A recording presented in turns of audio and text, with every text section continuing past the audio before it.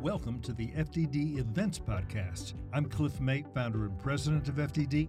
I'm pleased to share with you the following conversation. Please subscribe, rate, and review the podcast so you don't miss out on future FDD events. And thank you for joining us for today's event. On behalf of the sponsors of the Southeast Europe and Eastern Mediterranean Forum, the Delphi Economic Forum, Kathimerini, the Hellenic American Leadership Council, we'd like to welcome you to the Foundation for Defense of Democracies, and also to thank FDD, not only for being a host this year, but being a regular part of this forum, and for their great work on the Eastern Mediterranean. It's Monday, February 12th, and today's panel will discuss the challenges and opportunities in the Eastern Mediterranean, including how the Abraham Accords, East Mediterranean Gas Forum, and other cooperation can lead to stronger partnerships in the region. I'm Andy Zemenides, the Executive Director of the Hellenic American Leadership Council. I'm proud to have worked with my colleagues here at FDD and with Deputy Foreign Minister Papadopoulou and Secretary Pyatt, because we all know 10 years ago people in this town didn't even use the word Eastern Mediterranean. And now it's a distinct energy, economic, and diplomatic area, and this is going to be a fascinating conversation. I'm pleased to introduce an all-star lineup for today's panel. First of all, Deputy Foreign Minister Alexandra Papadopoulou, returning to her old stomping ground. She is now the Deputy Foreign Minister of Greece, but was the ambassador for a number of years. Landed in COVID, and still, despite being locked up for a year, achieved a tremendous Hall of Fame track record. Also welcome her successor for her first Delphi Forum, Ambassador Katerina Nasika. Ambassador Papadopoulou, when she served in Washington, was Greece's first female ambassador to Washington, D.C., has an extensive career in Greece's Ministry of Foreign Affairs, including holding the positions of the head of the Prime Minister's diplomatic cabinet. Assistant Secretary of State Geoffrey Pyatt, who, for everybody watching at home and here, is remembered as the ambassador of the U.S. to Greece, who kicked off things like the strategic dialogue and this stage of best ever relations. He is now the Assistant Secretary for Energy Resources. Before Greece, he served in Ukraine, so he goes from A level to A level, and has also a distinguished career as Deputy Assistant Secretary of State in the Bureau of South and Central Asian Affairs, Deputy Chief of Mission at the U.S. Mission to the International Organizations in Vienna, served in New Delhi, India, and is a career Foreign Service officer. Jonathan Schanzer, the Senior Vice President for Research at FDD, where he oversees the work of FDD's experts and scholars. Jonathan previously worked as a terrorism finance analyst at the U.S. Department of Treasury, where he played an integral role in the designation of numerous terrorist financiers. He has held previous think tank positions at the Washington Institute for Near East Policy and Middle East Forum. And then our cleanup hitter, Sinan Ciddi, a non-resident senior fellow at FDD, an expert on Turkish domestic politics and foreign policy. And since I gave Michael a shout out in the last panel about popular guests, in 2023, you were one of the most popular guests on the Greek Current. So you get that. Sinan was executive director of the Institute of Turkish Studies based at Georgetown University and continues to serve as an adjunct associate professor at Georgetown's School of Foreign Service. He was born in Turkey and educated in the United Kingdom. Moderating today's conversation will be Lena Argiri, the Washington, D.C. correspondent for Greek Public Television ERT and for Kathimerini. She has over 20 years of experience in journalism and is accredited to the International Monetary Fund, closely following the Greek debt crisis and now this great bilateral relationship. Before we dive into our feature discussion, a few words about our hosts. For more than 20 years, FDD has operated as a fiercely independent, nonpartisan research institute exclusively focused on national security and foreign policy. As a point of pride and principle, and something that they should be congratulated for in this town, they do not accept foreign government funding. And I will once again kind of give my own little commercial for them. They've been talking about the Eastern Mediterranean before it became en vogue here. So for more on FDD's work, please visit their website, fdd.org, and follow them on Twitter, #FDD. That's enough from me. Lena, take it away. Thank you, Eddie. So I would also like to thank the FDD for hosting this event for another year, the Delphi Economic Forum, Kathimerini and Hulk, and of course all of you for being here and those watching online. And I will invoke host privilege and I will kick off with Jonathan. So Jonathan, for the last few years we've been witnessing cooperation, integration, and I would say a general sense of stability in the Eastern Mediterranean.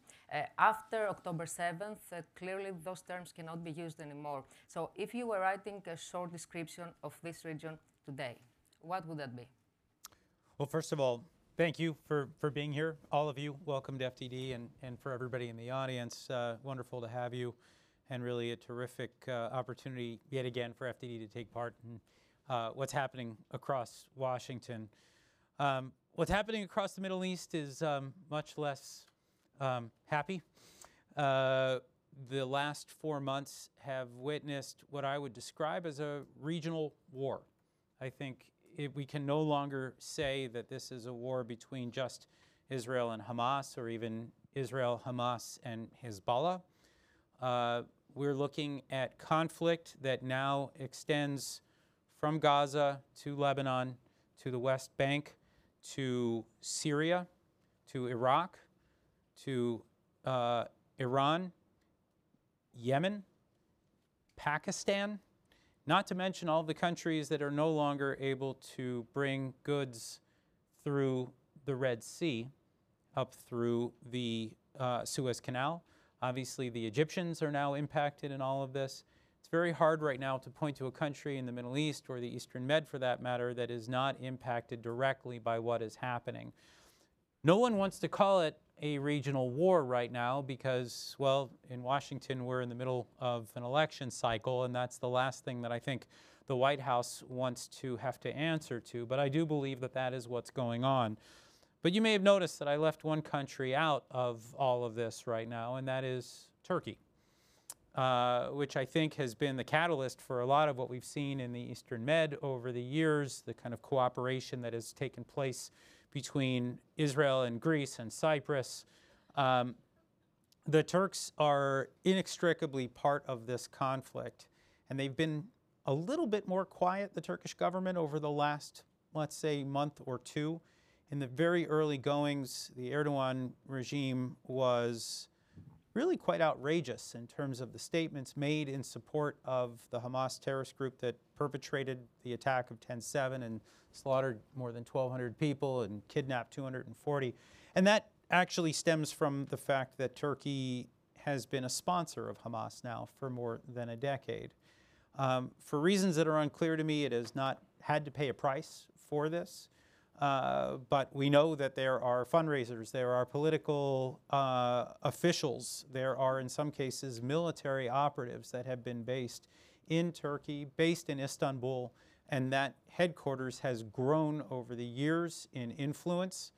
They are part of the problem right now, and I have yet to see Washington exact a price in any way. There have been some sanctions that have been handed down, and some other statements where perhaps the Turkish government has been forced into maybe a little bit of a more quiet position. But we have a problem that needs to be solved. I do believe that the Eastern Med may hold some of the answers because we have some new alliances that have been born of this. But certainly we have a lot of challenges ahead of us right now as it relates to this regional war. I would like to ask you what would you expect to see from Washington, when it comes to Turkey, but I will come back later. Minister Papadopoulou, Greece is geographically located in this dangerous and very complicated neighborhood that Jonathan so clearly described, and it has to deal with crisis from the Black Sea to the Red Sea and with tensions in the Aegean and in the Eastern Mediterranean. And how does Greece manage to remain a pillar of stability? And pillar of stability is a description, a term that Ambassador Pyatt, if I remember correctly, used for the very first time a few years ago. Thank you so much, and it's a pleasure and an honor to be with such a distinguished panel, and thanks FDD and HALC and Kathimerini for organizing this. Pillar of stability has two dimensions, one internal and one external. I'll start from the internal. Greece is a stable democracy. This is very important. We've been through very difficult times during the economic crisis, and still the Greek government and the Greek people managed to get through it without altering the democratic foundations of our institutions, avoiding huge social collapse that could have taken place under the circumstances, and emerged as a very stable democracy. Even fringe parties that were not really in the mainstream democratic norm, they were not re-elected. The Greek public rejected them. So this is a very important aspect.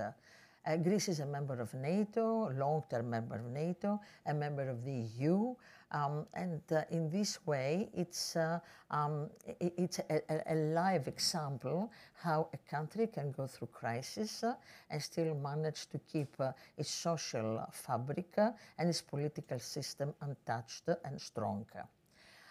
The fact that Greece is such a stable democracy with very sound social cohesion and economic freedoms operating under EU norms makes Greece also a very credible interlocutor to everybody around us.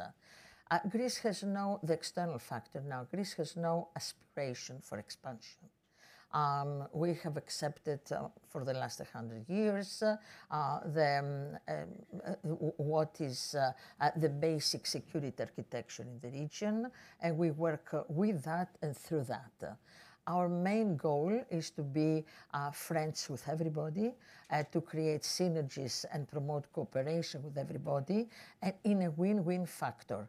We don't want to exploit anything in our favor. Of course, we don't want to be taken advantage of. And in this regard, I'll bring an example.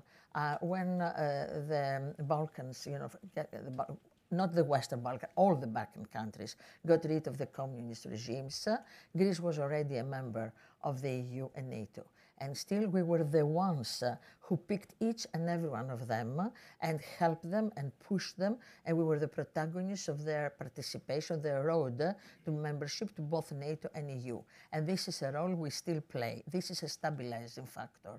And it was appreciated, it was appreciated then, it's still appreciated, and everybody in the Balkans, now Western Balkans, because the rest of the countries are already members of the EU and NATO, find in Greece a very credible interlocutor and a country that is willing and ready and doing it to help them in their endeavors to join both these institutions. The same goes with the Middle East. Greece has a strategic relationship with Israel, which is very precious and non-negotiable, but also Greece has a long-term historical ties with Arab countries.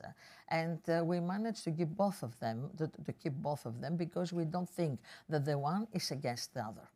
I think you can have this strategic relationship with Israel and still be a very sincere friends of countries like Egypt, Saudi Arabia, the Gulf countries, because we all are part of the same region and nobody can prosper at the expense of the other. We're very much aware that we live in a very fragile environment and we're surrounded by crises. The south with the Middle East crisis, north because of Ukraine. The Greek border is only 500 kilometers away from the Ukrainian border. Of course, the Caucasus has its own fair share of instability, and the Western Balkans. But in all this, we move in this way of collaborative attitude, trying to be helpful, a stabilizing and not destabilizing factor without having our own aspirations at anybody's expense and keeping lines of communication open with everybody.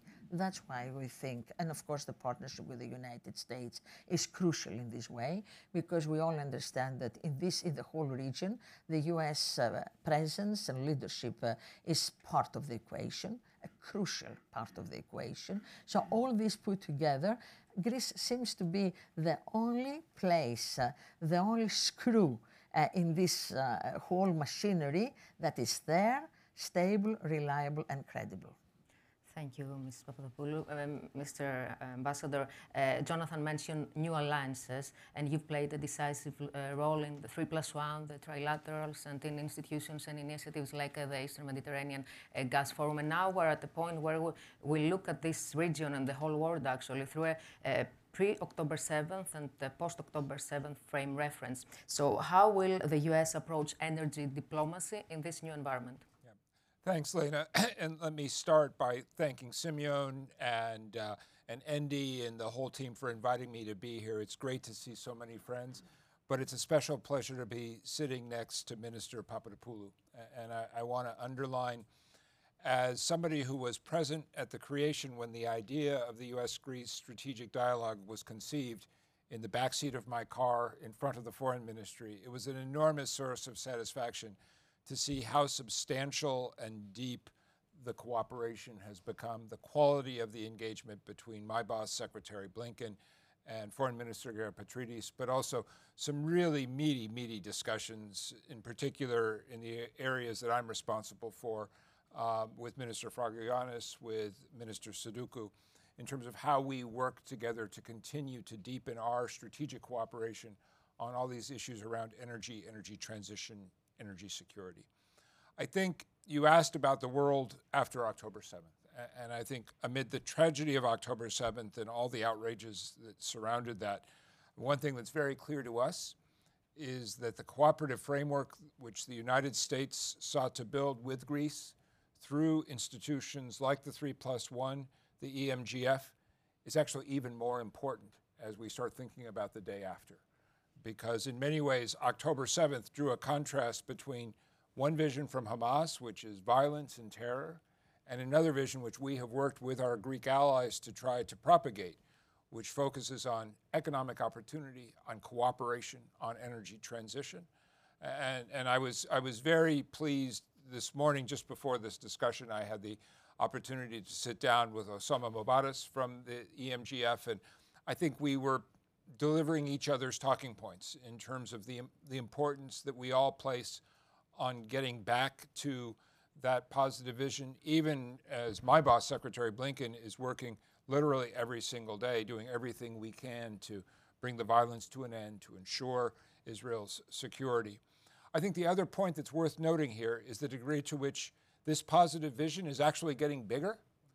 And I had the opportunity last month to spend a couple of days in Riyadh in Saudi Arabia, including speaking with the energy minister, but then also in New Delhi, seeing a lot of old friends in India. And it was really striking for me to see there, first of all, to all my Indian friends, or all my Greek friends, how much focus there is in India on Prime Minister Mitsotakis' upcoming visit, and the degree to which Prime Minister Modi and the Indian government have placed a strategic priority on this particular bilateral relationship, but also how this fits into what we have sought to do through the IMEC, the Israel-Middle East Corridor. And of course, the IMEC project, which has very strong backing from the Saudi government, from the Indian government, from key Indian industrial groups, ends at the port of Haifa. So Greece and the Eastern Mediterranean become very important then in building out the next stage of that architecture. A lot of the conversation around the IMEC is focused on the issues and the commodities that I am responsible for. So energy, clean energy, energy transition. And I think the challenge we're going to face is, even as we reaffirm our very strong commitment to the 3+1, and that was very much part of the US-Greece conversation on Friday in the strategic dialogue, we have to start thinking bigger in terms of how we cooperate out into the Gulf, into the Middle East, onto the Indian Ocean. Because ultimately that's the the great struggle that I think the world is going to confront in the years ahead is the battle between a vision of cooperation, opportunity, democracy, rule of law, and the alternative vision that some of our adversaries have emphasized.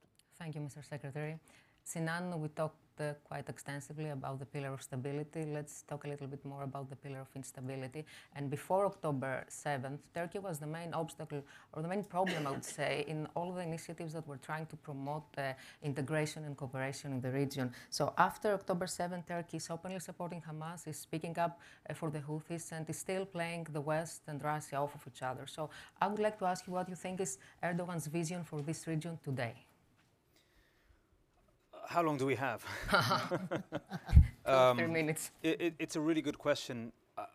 You know, it's hard to say that he necessarily has a vision. The closest I can go to essentially pinning that down would be to suggest that he is the consummate spoiler in the security infrastructure of the West's principles that date back to the end of World War II. As a person who was born and somewhat raised in Turkey with Turkish lineage, I'm somewhat saddened to say I do not recognize where my country of birth is headed towards. I think if you were to speak to our colleagues in Brussels, in NATO headquarters, or in the halls of the Pentagon, a lot of people would say the same thing. Turkey seems to have burned a lot of bridges under Erdogan. It's also a good way of framing the question. I would say, what is Erdogan's vision? Because that suggests there's an absence of a wider bureaucratic or a wider all-of-government approach towards setting Turkey's sort of strategic vision for the region, or where it stands after October 7. And it really is the preferences and choices of one man. And that is essentially what the country seems to have boiled down to under Erdogan, particularly, I would argue, since the coup attempt of 2016. So it is very much his preferences, and this pillar of instability that you do talk about and that we have underlined is a threat to some of all the initiatives that my colleagues here on stage have tried to underline, and it shouldn't be taken for granted. This is not just a minor inconvenience, but I would just hearken John's call to ask, why has there been no sort of price exacted for some of the actions that Turkey consistently and continuously does to essentially threaten the core fundamental values and interests and day-to-day security interests of the entire collective Western alliance, from the European Union to NATO to our closest ally in the region, Israel. I mean, we could spend all day talking about this, and our research at FDDs does sort of focus on the multifaceted ways that Turkey does this. But if I was just to highlight a few, look, we've stopped talking about this since October 7, but the Turkish military, as we speak, is engaged in military operations that seek to undermine our security partners in northern Iraq and Syria, and are continuously bombing and shelling our Kurdish partners, the SDF, and continuing to label them as terrorists. And if the SDF was to enter into a more pronounced conflict with the Turkish military, that could see the very real resurgence of the Islamic State.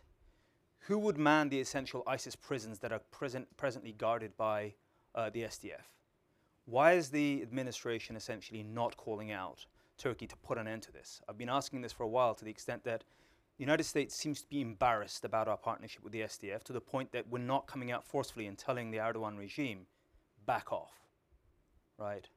We've been interested in cooperating with you in terms of counter-ISIS operations for the last 10 years, and you've essentially rebuffed us. This is what we're doing to undermine ISIS and contain it. Get with it or get out of it. And we seem to be just humoring Erdogan on this issue. On Russia and its illegal war in Ukraine, the Turks have done more damage to our attempt to contain Russia than anything that they have pretending to essentially defend the interests of Ukraine and the security apparatus of NATO. We've spent so much time dedicated to how much illicit financing, crypto financing, that is passing through the Turkish financial system, that allows Putin's oligarchs to essentially continue accessing world markets without any hindrance. And just to underline this, we have the United States Treasury on the one hand doing its utmost to sanction entities and persons that are affiliated with such illegal actions, whilst our colleagues at the State Department, unfortunately, I would say, seem to be enabling and humoring Erdogan, to the extent that, we've got an F-16 deal done and dusted. And now we're asking, would you like some F-35s if you do the right thing on the S-400s? Hamas and Houthis are, just, I would say at this point, the main focus of what we're trying to look at. And I could stay up 24 hours a day focusing on individuals, entities, companies, whatever, in Turkey that seem to be the main financial funneling ground for Hamas's financial needs that go through Turkey on a daily and yearly basis. I'll leave it with this thought. But now we've done everything pertaining to this F-16 deal. We're sitting around scratching our heads saying, well, could Turkey now come back into the F-35 program? Deputy Secretary of State, Victoria Nuland was in Turkey recently saying that if Turkey divests itself of the S-400s, then we could see a pathway to coming back to the F-35. This just blew the back of my mind, finally. I mean, it's not just a matter of it should not be a matter of fact, if you just do this, then we'll give you the 5th generation strategic fighter plane. Because it doesn't fundamentally answer the question of what will Erdogan do next to hold NATO and the West hostage. Thank you, Sinan. You were clear. So we have an audience both here and online that I'm sure is particularly interested in how the US will approach and maybe try to solve these complex problems that we've just laid out. And Jonathan, do you think that the US is up for this challenge? What were Washington's main mistakes in the region in the last years? And will politics and the upcoming presidential elections allow the administration to focus on this region? Well, I think, in short, I am not very optimistic for the short term, meaning the next 11 months. During an election cycle, I think the last thing that we will see is an administration that is willing to challenge the bad actors that have brought us to this moment. And I think we can point to a few of them specifically. The primary actor that is driving the conflicts right now is, of course, the Islamic Republic of Iran. And while I think we appear content to engage in tactical strikes against some of the proxies that Iran has spawned in places like Iraq and Syria and in Yemen, there does not appear to be any appetite whatsoever for addressing what the Israelis call the head of the snake. Or the head of the octopus, right? To actually threaten the regime in Iran with credible force, to warn them publicly about the ramifications for the mess that they continue to create in the region.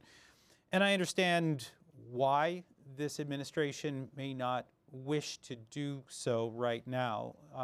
The idea of a wider war in the Middle East is not something that appeals to progressives, to the base of the Democratic Party. I don't think it really appeals to anybody for that matter. Nobody's actually looking for a conflict, but I think the president has his hands tied right now, and I think he's hearing it from the public, he's hearing it from the street, he's hearing it from his own, from within his own party. And so I'm not particularly optimistic about taking action against Iran, although I do believe that somewhat paradoxically, if we actually threaten the regime very clearly, I suspect that we would actually begin to see more calm. And I think it's unfortunate, but that's just not where we are right now. But then there are a few other actors that I think are worth noting here. I mean, at FDD, we've done a lot of work on the country of Qatar. This is a country that is, of course, a strong ally of the United States. But it probably should not be. This is a country that serves as both arsonist and firefighter. They have been sheltering al-Qaeda and ISIS. They have been champions of the Taliban, and they are, of course, champions of Hamas as well. And at the same time, they're providing energy to Europe, and at the same time, they're providing a hostage channel for the United States, trying to broker calm in the region and to bring back the hostages to Israel. I've never seen a country have its hands in so many things that seem to be at odds with one another. And our inability to address that head on, I think, has also created a mess in the region. We do not have a lot of clarity here in this country. We should not be recognizing the Qataris as major non-NATO allies. We should probably be slapping sanctions on this country for what it has done to bring us to this moment. And certainly, we should not be watching our top diplomats thanking the Qataris for their role after having brought us to this moment. And then we have Turkey. And Turkey, I would say, they're not a major non-NATO ally. They're a major NATO ally. And the fact that they can still play that role after everything that we've seen here is shocking to me.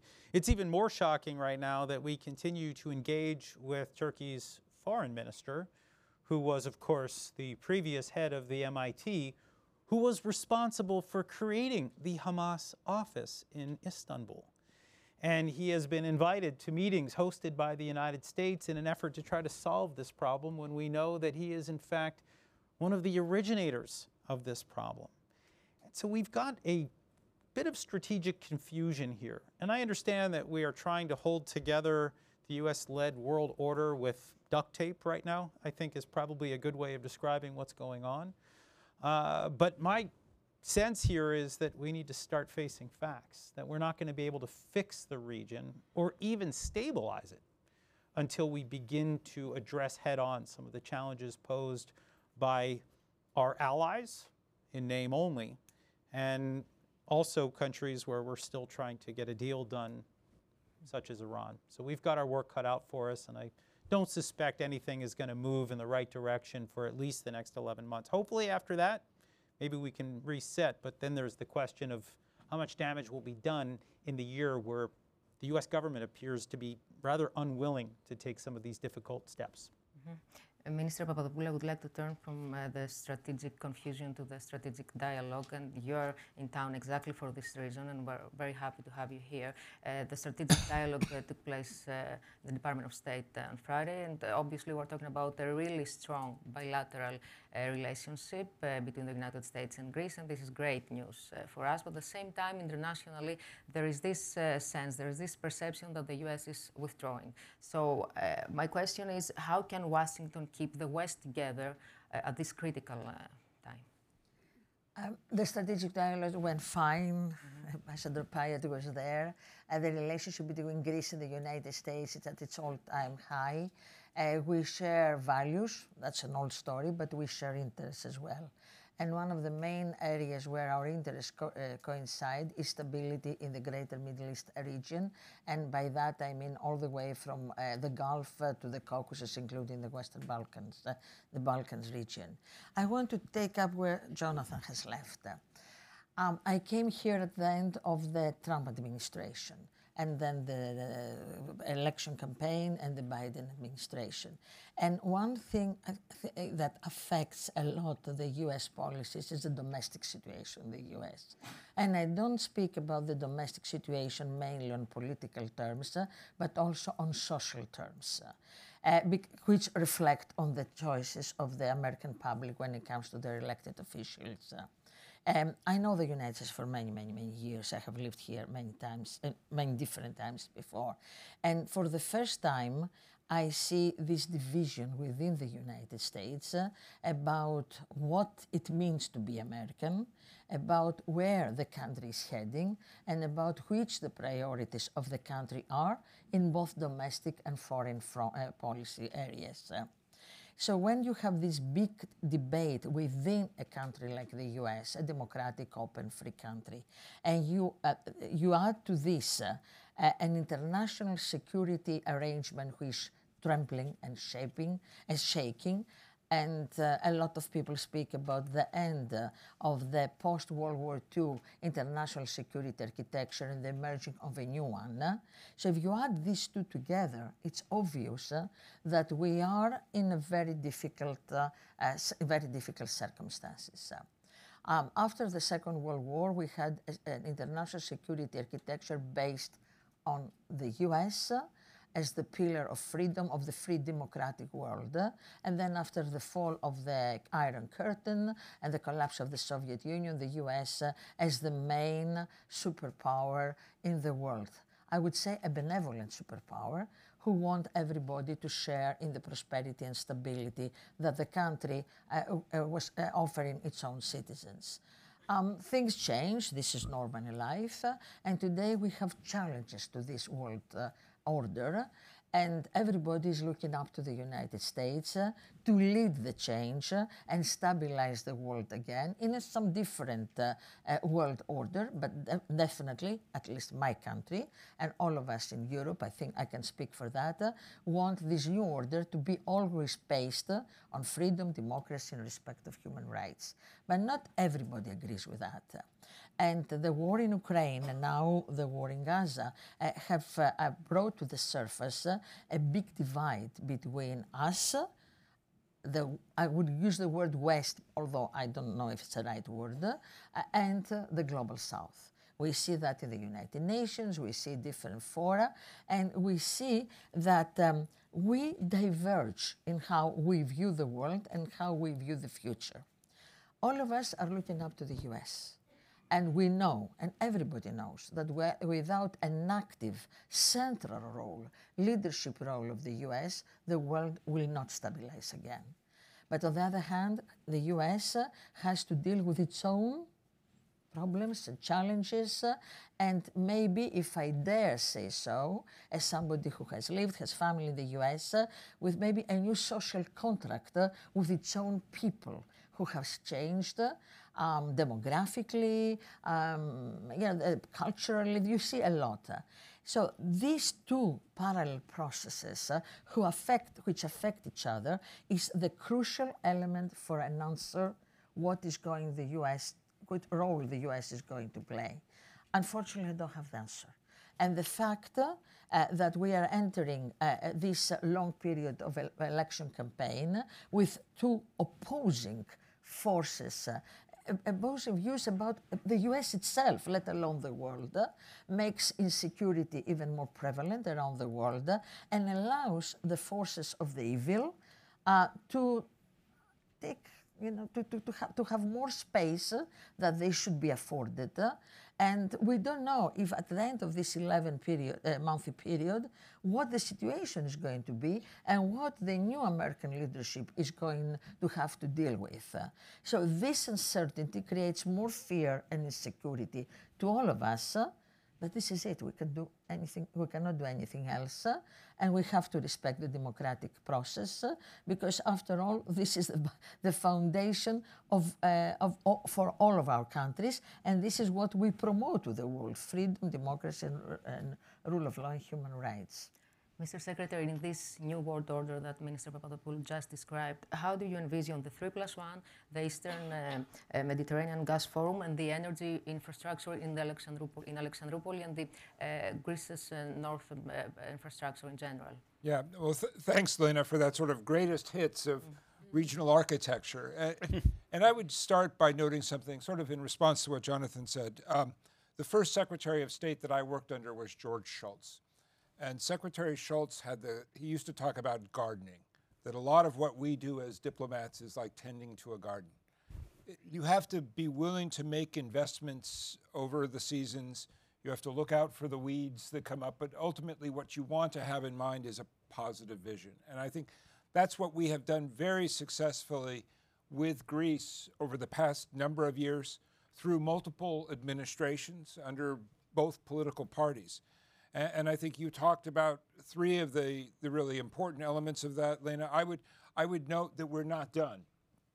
So, for instance, it was a great source of satisfaction for me last fall to be in Bucharest for the 3Cs Summit, where Greece was formally admitted as a member of the 3Cs grouping. And what was really striking to me, listening to President Ioannis of Romania and all the heads of state who were there, was how all of them basically said, well, of course Greece is part of this organization. It's always been part of this organization. But it actually took the United States to come in and provide a little bit of behind-the-scenes encouragement and make the strategic rationale.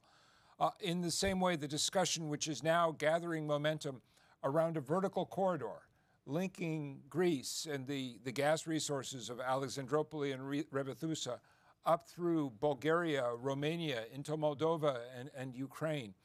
A very powerful complement and specific example of how we translate that larger 3Cs vision into new architectures of cooperation that in this case will be helpful both to accelerating the phase out of coal in Central Europe and the Western Balkans, which is a critical test of our energy transition policy, but also in helping to remove gas and energy as one of the principal weapons in Vladimir Putin's malign influence toolkit. So a very significant accomplishment. And in this regard, I had the opportunity this morning to sit down with the PPC CEO, George Stathis, who's sitting in the back of the room there. It was enormously encouraging to hear how successful PPC has been in their corporate transformation, but the new stakes that PPC is making in Romania, the work that it's doing to accelerate renewables phase-in across Greece, but also across the wider region. And I think I'm not going to deny for a second all of the challenges and the uncertainties that people up on this stage have characterized. But I think when you're faced with those kind of uncertainties, I would say as a diplomatic practitioner, what you really want is friends. And that's where the relationship with Greece is so important, because it's an unshakable friendship that has survived through transitions in government and severe crises of democracy in both countries, I would point out.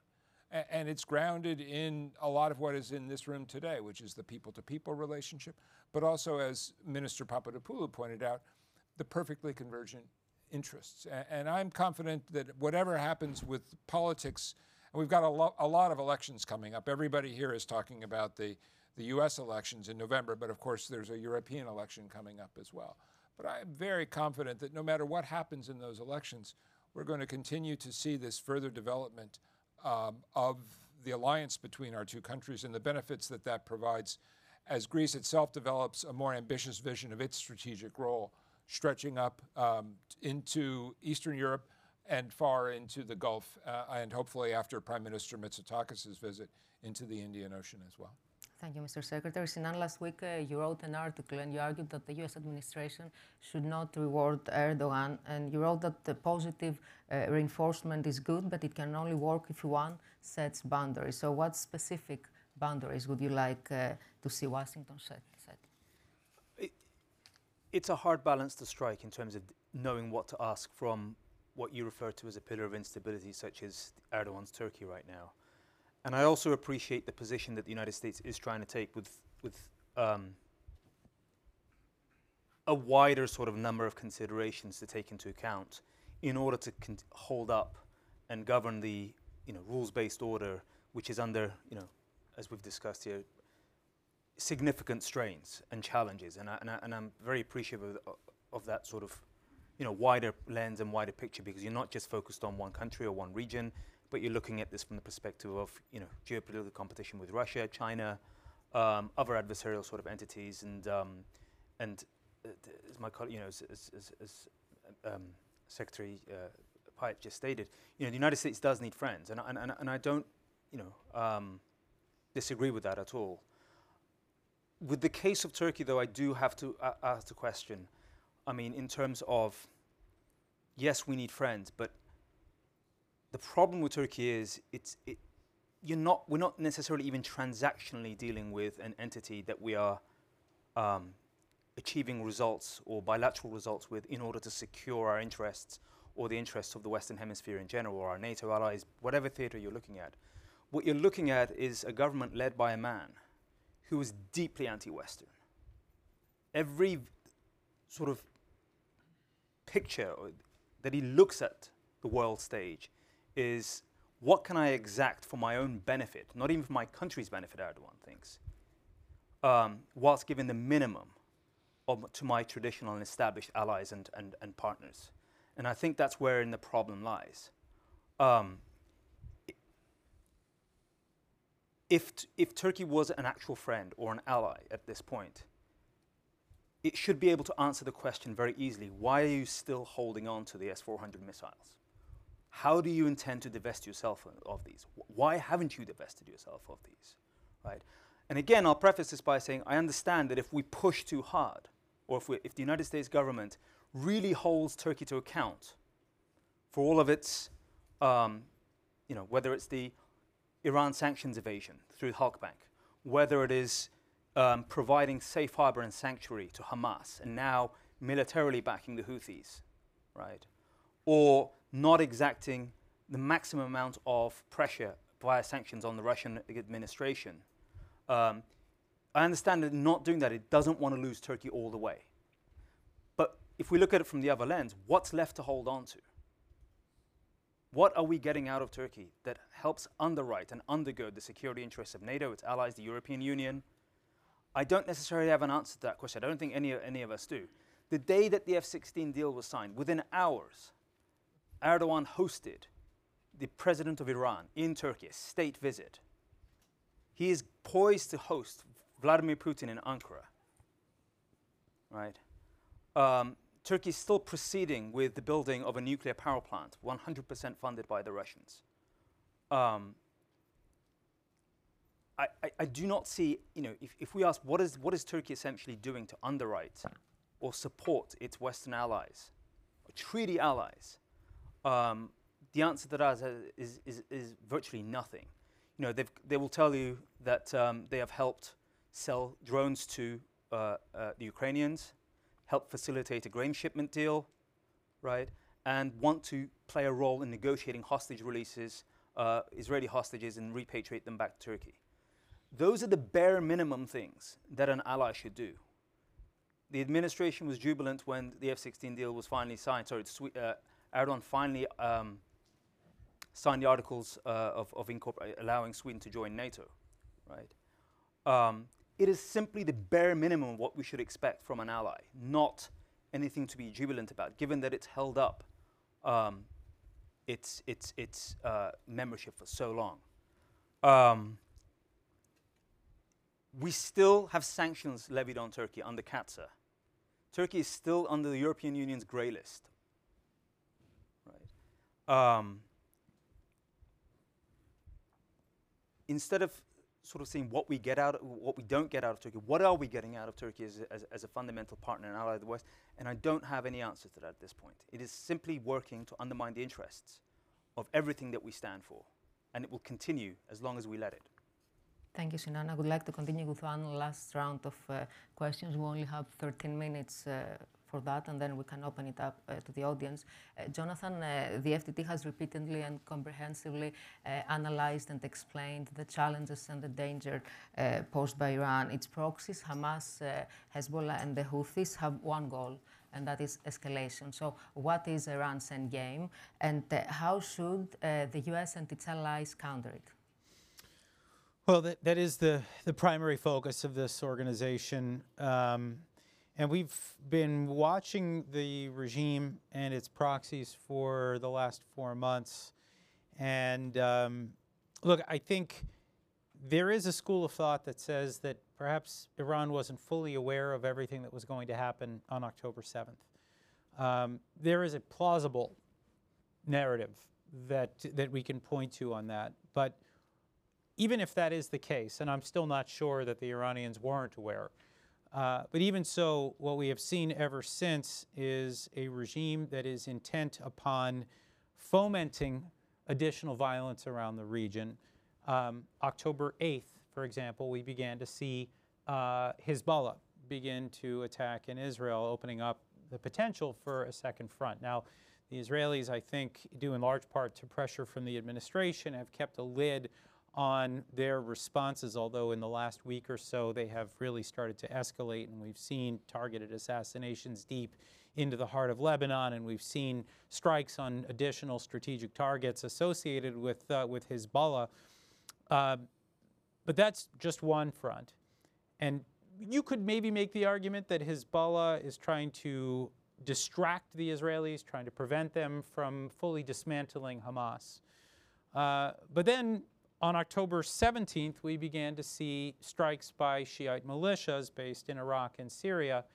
And by my count, there have been more than 170 different attacks by these militias, of course, including one in Jordan that killed 3 American service members. And so what Iran has done, in addition to opening up 2 fronts against Israel, is they have Now the Iranian regime has now actually tried to draw the United States into a wider battle. The U.S. has been timid in its response up until now. I think it's fair to say that. There was, of course, strikes that the U.S.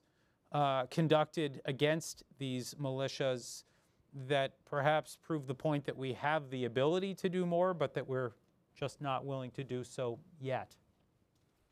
And then there's the economic war that is happening in the Red Sea. And we've seen the shutdown of traffic through the Suez Canal as a result of this campaign by the Iran-backed Houthis, where we've seen, at least by the latest numbers that I've heard, a 45% reduction in traffic through the Suez Canal, which of course is impacting European energy markets as well as the broader economy. So the Iranians have created a mess for all of us. But our greatest concern right now is actually not all of these different points of friction, although I do see, as I mentioned earlier, the potential for a wider regional war if we're not careful. But what we're watching right now is the potential for all of this, and I will invoke the words of our CEO, Mark Dubowitz, that all of this could be a weapon of mass distraction that enables Iran to make a dash for its weapon of mass destruction. That if you light all these fires in all these different places, and we're not carefully watching what's going on inside the regime, we could, at the end of this, see an Islamic Republic that is able to pull together enough enriched uranium to make several nuclear weapons. They are weeks away right now, and they may use this as cover. So this is an incredibly dangerous moment amidst all of the other strain that we're seeing on the world order that we've talked about today. The regime in Iran, I think, probably has not gotten enough attention, believe it or not, during this crisis over the last 4 months. All of us have been so focused on the U.S. response, each of these individual proxies, and the way in which they may be creating more and more of a crisis. But there is that other element that we must continue to watch, which is Iran's vision for hegemony in the region, and they unfortunately do appear to be getting closer to that goal. Jonathan, your analysis is not very optimistic. Minister Papadopoulou, we are witnessing a so-called new phase, new chapter in our relationship with Turkey that started almost a year ago. So what should we expect from the upcoming political dialogue? And can we really talk about a new chapter or a new phase when Turkey maintains casus belli against Greece, denies and disputes quite often Greece's sovereignty and occupies Cyprus? I think some of my co-panelists have pointed out that the U.S. is trying really not to lose Turkey. Turkey, the policies, Sinan has described some of the policies of President Erdogan, and I don't have anything to add to that. But if the U.S. doesn't want to lose Turkey, Greece is in a very peculiar situation because we live next to Turkey.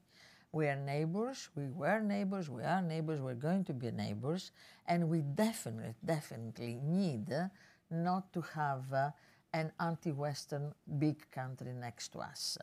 So for us, it's very important to make any effort possible to keep Turkey as close to NATO as possible. They're part of NATO, but as close to NATO policies as possible, and even help Turkey keep European aspirations. That is very good for my country. Throughout all these difficult years of our relationship with Turkey, Greece never stopped trying to build a kind of stable relationship and put this relationship in calm waters. This doesn't mean that our differences are going to be solved in one moment or another. For Greece, there is only one difference, the limitation of maritime borders. I don't think anybody on this earth in his right mind expects that any Greek will start discussing about sovereignty over Greek islands or discussing about international agreements that have been in place for 100 years and are the cornerstone of stability in the entire Eastern Mediterranean region. So, yes, Greece has always been ready to discuss the limitation of maritime borders. The Greek Prime Minister have made it very clear publicly that if no agreement can be found, we can revert the issue to the International Court. This position stands, and in the meanwhile, we try to do everything in our power to keep calm waters in the relationship and also try to deal with everyday issues that arise between neighbors. Some of them are more important, some of them are less important, but everything contributes to some better atmospherics in the relationship. Of course, the Cyprus problem is very important. But nobody should forget the fact that Cyprus is an independent country, member of the United Nations and member of the European Union. And we have to respect that and we have to remember that. The Cypriot issue is an issue of invasion and occupation. It's not a bilateral Greek-Turkish issue. It's an issue for the international community, an issue of on which there are UN Security Council resolutions. This having been said, nobody is blind to the fact that if the situation on the ground in Cyprus will deteriorate, this will affect the Greek-Turkish dialogue. And on the other hand, a good Greek-Turkish dialogue and good atmospherics in the relationship between Greece and Turkey will affect positively the situation in Cyprus and the possibility of the resumption of the intercommunal talks. So yes, there is this kind of connection, but this is not a Greek-Turkish issue. This is an issue of invasion and occupation.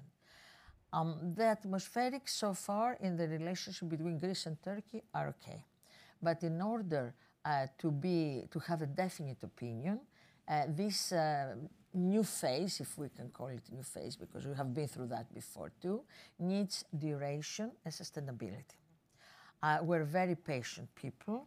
We're going to work and do everything in our power to keep it going. It takes two to tango. So we hope and expect that Turkey will want to tango with us now and in the future.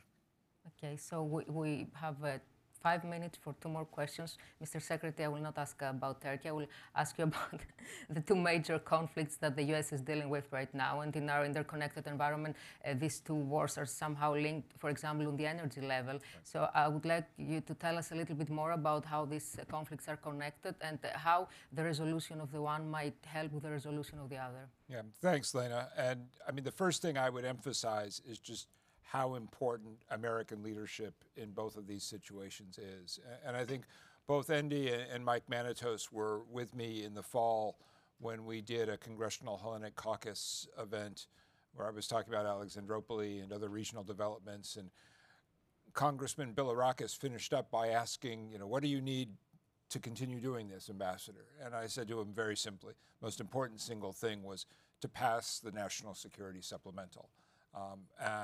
He assured me that would happen. We're still working on it. There was a very important vote in the U.S. Senate last night. But I would just underline for all of us as Americans the critical importance of the Senate and the House together taking action on this request for resources. Because the one thing that we can be very sure of is that a failure in one conflict, and the fact that the supplemental is dealing both with Ukraine and Israel is significant, but a failure in either of those conflicts will have a catastrophic impact in terms of emboldening our adversaries.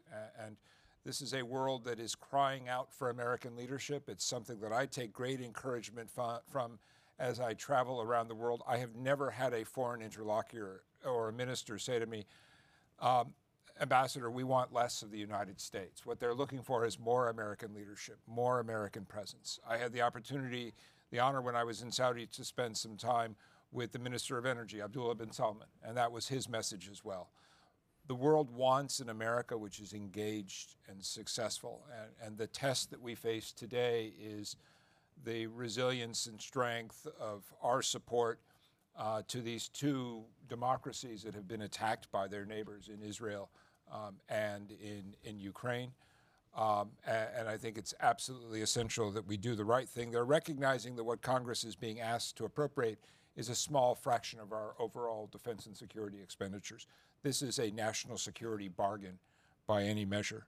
I would also finish up by pointing out I had the honor of arriving in Greece as ambassador just in time for the 70th anniversary of the Marshall Plan. And that was a really powerful experience, and thanks in part to our friends at the Benaki, we had a fantastic collection of archives of the Marshall Plan support that the United States provided to Greece. And I had the opportunity to meet some older people who could still remember the assistance that the United States provided and the sympathy and support for America that engendered. And it's another reminder of how, as I said earlier in reference to Secretary Schultz, what we do is not a matter of quarterly results. It's a matter of long-term investments grounded in our interests, grounded in our values. But I think in many ways, Greece finds itself right at the center of the two great tests of these interests and values in the world today. And again, it's another reason why I have continued to invest so much in this particular strategic relationship. Thank you, Mr. Secretary. One quick question for you, Sinan, on Turkey, since you are a Turkey expert here. And because of its geography, because of its size, and because of its power capabilities, we have to admit that Turkey will always be a major factor in the region. My question is, and I would like a quick answer, if Turkey can ever be a positive factor in the region. It can, but not with President Erdogan in power. Okay. I think all roads lead to a transition for Turkey out of the chokehold that the presidency of Erdogan has on Turkey. Turks have tried to lift every stone to find a way to work with Erdogan to accommodate him. What are Turkey's interests? What can we do to get Turkey to be more cooperative, compliant, a good partner, an ally, blah. There are simply no other stones to be overturned, and unless we see a change of government in Turkey by democratic means, hopefully, then all bets are off in terms of Turkey playing a positive role, I would argue. And I will leave you with two thoughts, because in terms of the positive, how can Turkey play a positive role? The two things to be, I would say, to take note of is Turkey is right now economically very fragile, and it is fast unwinding. The rate of inflation is completely out of control, and one of the vice chairmen of Turkey's central banks yesterday stated that the economy is in free fall. It simply has no credible macroeconomic management. And I point that out simply because if Turkey has a significant meltdown economically, I think that presents a regional stability problem in terms of what will have to be done in order to stabilize the Turkish economy, because it is likely to elicit a vast response. And second of all, I think it's worth in addition to the economic sort of threats that Turkey faces as a government, the other problem is a country. It's not a question of whether Turkey is a country governed by rule of law. It's not even a question. It's not even a country which is governed by rule of law, rule by law. Just a few weeks ago, we had Turkey's highest court issue a decision stating that an elected member of parliament should be able to take office and be released from prison. A lower court disagreed with that decision. That would be essentially the same as the United States Supreme Court ordering somebody or a state to take action, and a lower federal court saying, I don't recognize your decision. Turkey right now is also on top of an economic crisis. It's in the middle of a constitutional crisis. And Turkey politically and economically is becoming much more unstable. So we should be careful of those things.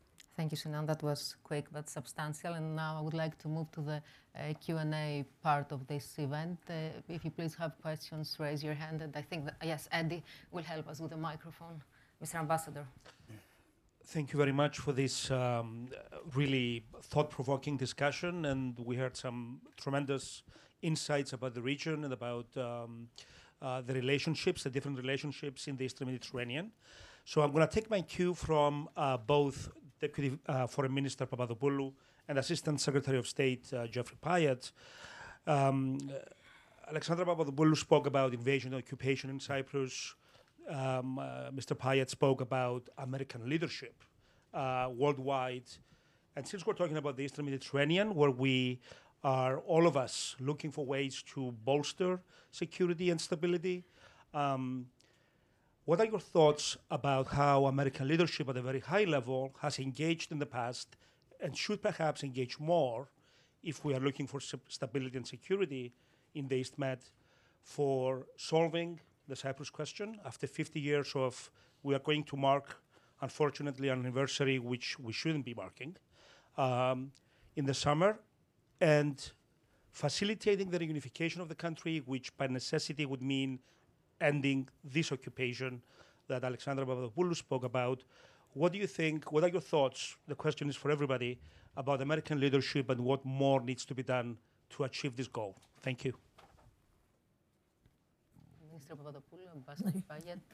I think I spoke about American leadership in one of the questions that I was asked about where the U.S. is standing right now.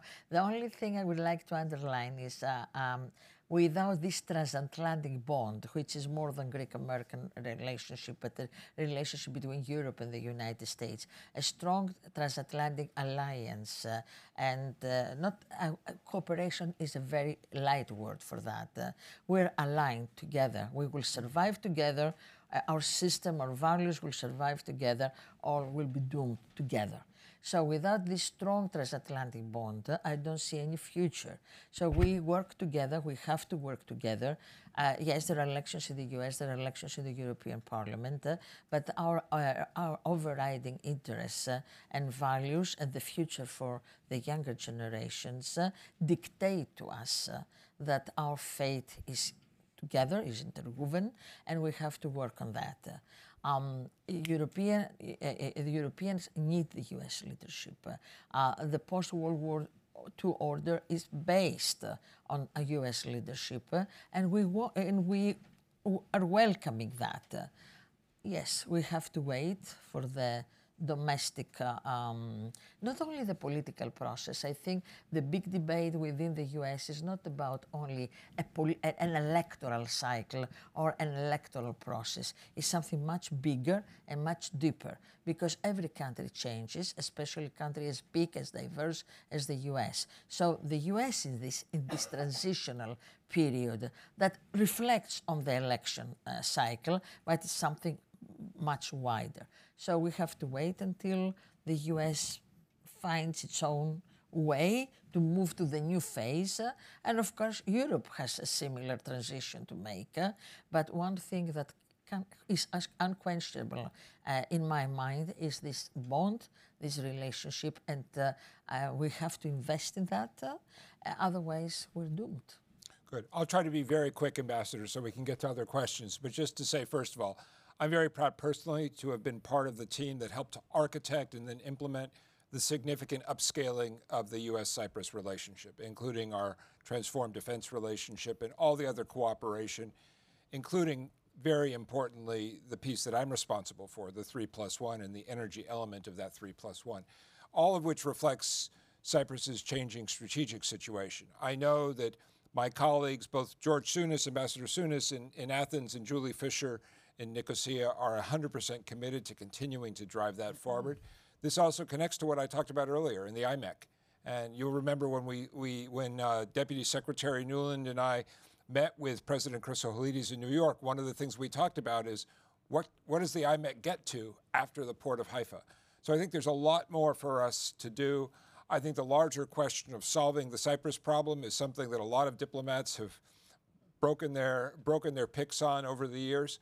We're going to remain committed to the fundamental vision of a bizonal federation, including leveraging things like Cyprus's new energy resources in order to incentivize progress on that broader agenda. Because stability in the region is of importance to the United States. It's important to the European Union. I know Angelina's back there somewhere. We're going to talk later. So yes, yes, and yes. I think that the next question goes to Andrea. Henri Baki from Lehigh University and the Council on Foreign Relations. Secretary Pyatt, a year ago in the same forum you said there were two crises, energy insecurity and climate change. a year has gone by, there's another war. I wanted to ask you if you think you've changed your mind about the structure, the infrastructure of the Eastern Med energy situation, or do you see any new developments in terms, especially of the Gaza war, affecting this? But more importantly, if you had your druthers, I mean, I want you to be very specific, 10 years from now, what kind of energy infrastructure would you like to see in that part of the world to address the two issues that you mentioned were crises? I mean, your best, shall we say, my most hopeful vision. My most hopeful vision, but concretely. Good. So let me point again to my conversation with the CEO of PPC and the extraordinary transformation that Greece has gone through to become one of Europe's real pace setters in terms of energy transition, leveraging all the resources that the country enjoys. That was the focus of my strategic dialogue conversations on Friday with Minister Suduko and Minister Fragoulianis. I think you asked, how have things changed over the past year? On the one hand, I think the dimensions of the problem have become more clear to all of us. We've just had some atrocious flooding in my home state of California. Look what Greece lived through with the fires in Evros, the flooding in central Greece, and the destruction around Lamia, and wildfires in Turkey as well. So you live, and the Mediterranean has been one of the most climate affected of all of the world's seas as a result of climate change. So the urgency of the problem is screaming out at us. The good news is technology is accelerating very fast. So we've broadened the conversation about energy transition. Everybody is talking more about clean hydrogen, and where does that fit? The cost of renewables continues to decline sharply. The opportunity to deliver a more secure and cleaner energy system is closer than it's ever been. You asked specifically about infrastructure. What would I like to see in the East Med? First and most importantly, I would like to see a zone of peace. I mean, as the violence ends in Gaza, one of the things we're going to have to confront very quickly is the task of reconstruction, including energy security. The main power plant in Gaza is run by a company called CCC, the Khoury family, who I know because they live in Athens. The company's run from there. That right now is a diesel, heavy fuel oil powered facility. That should be switched first to gas, but over long term to much more renewables. There's the project that we've talked about for a long time, Gaza Marine, which ought to come back and hopefully can come back into the conversation. But leveraging energy as a source of cooperation, as is already happening with Israel's offshore fields and the cooperation with Egypt, with Jordan, the role that we're also going to see with additional investment from Saudi Arabia, from UAE and Masdar across North Africa. I love the fact that Masdar is also engaged today in Greece, supporting Minister Suduko's Greco Islands project with new renewable power designed to help the island of Poros go 100% green. So one of the things I look forward to is returning to Poros when it's a truly green island that doesn't rely on diesel power generation for electricity. So I think this is not only urgent, but it's totally feasible. And it's something that the governments of the region are asking for. Where we all have to do more, the diplomats have to do more, is building that architecture of cooperation. Greece is already playing that role. We haven't, I think this may be the first Greece discussion that I've been in many years where nobody has raised the Precipice Agreement, so I will. And the importance of the transformed Greek relationship with North Macedonia and all the opportunities that that creates for closer energy cooperation with North Macedonia, with Bulgaria, with Serbia, up through to Romania and Moldova and Ukraine. So this is totally doable. We got to work on the politics, but it's also going to be driven significantly by the private companies that are driving the innovation and making the investments. And that's another avenue for U.S.-Greece cooperation. Thank you, Mr. Secretary. We're running out of time, so I think that we should wrap it up. Thank you all for being here today with us. And Minister Papadopoulou, Ambassador Pyatt, Sinan, Jonathan, thank you. It's a pleasure always.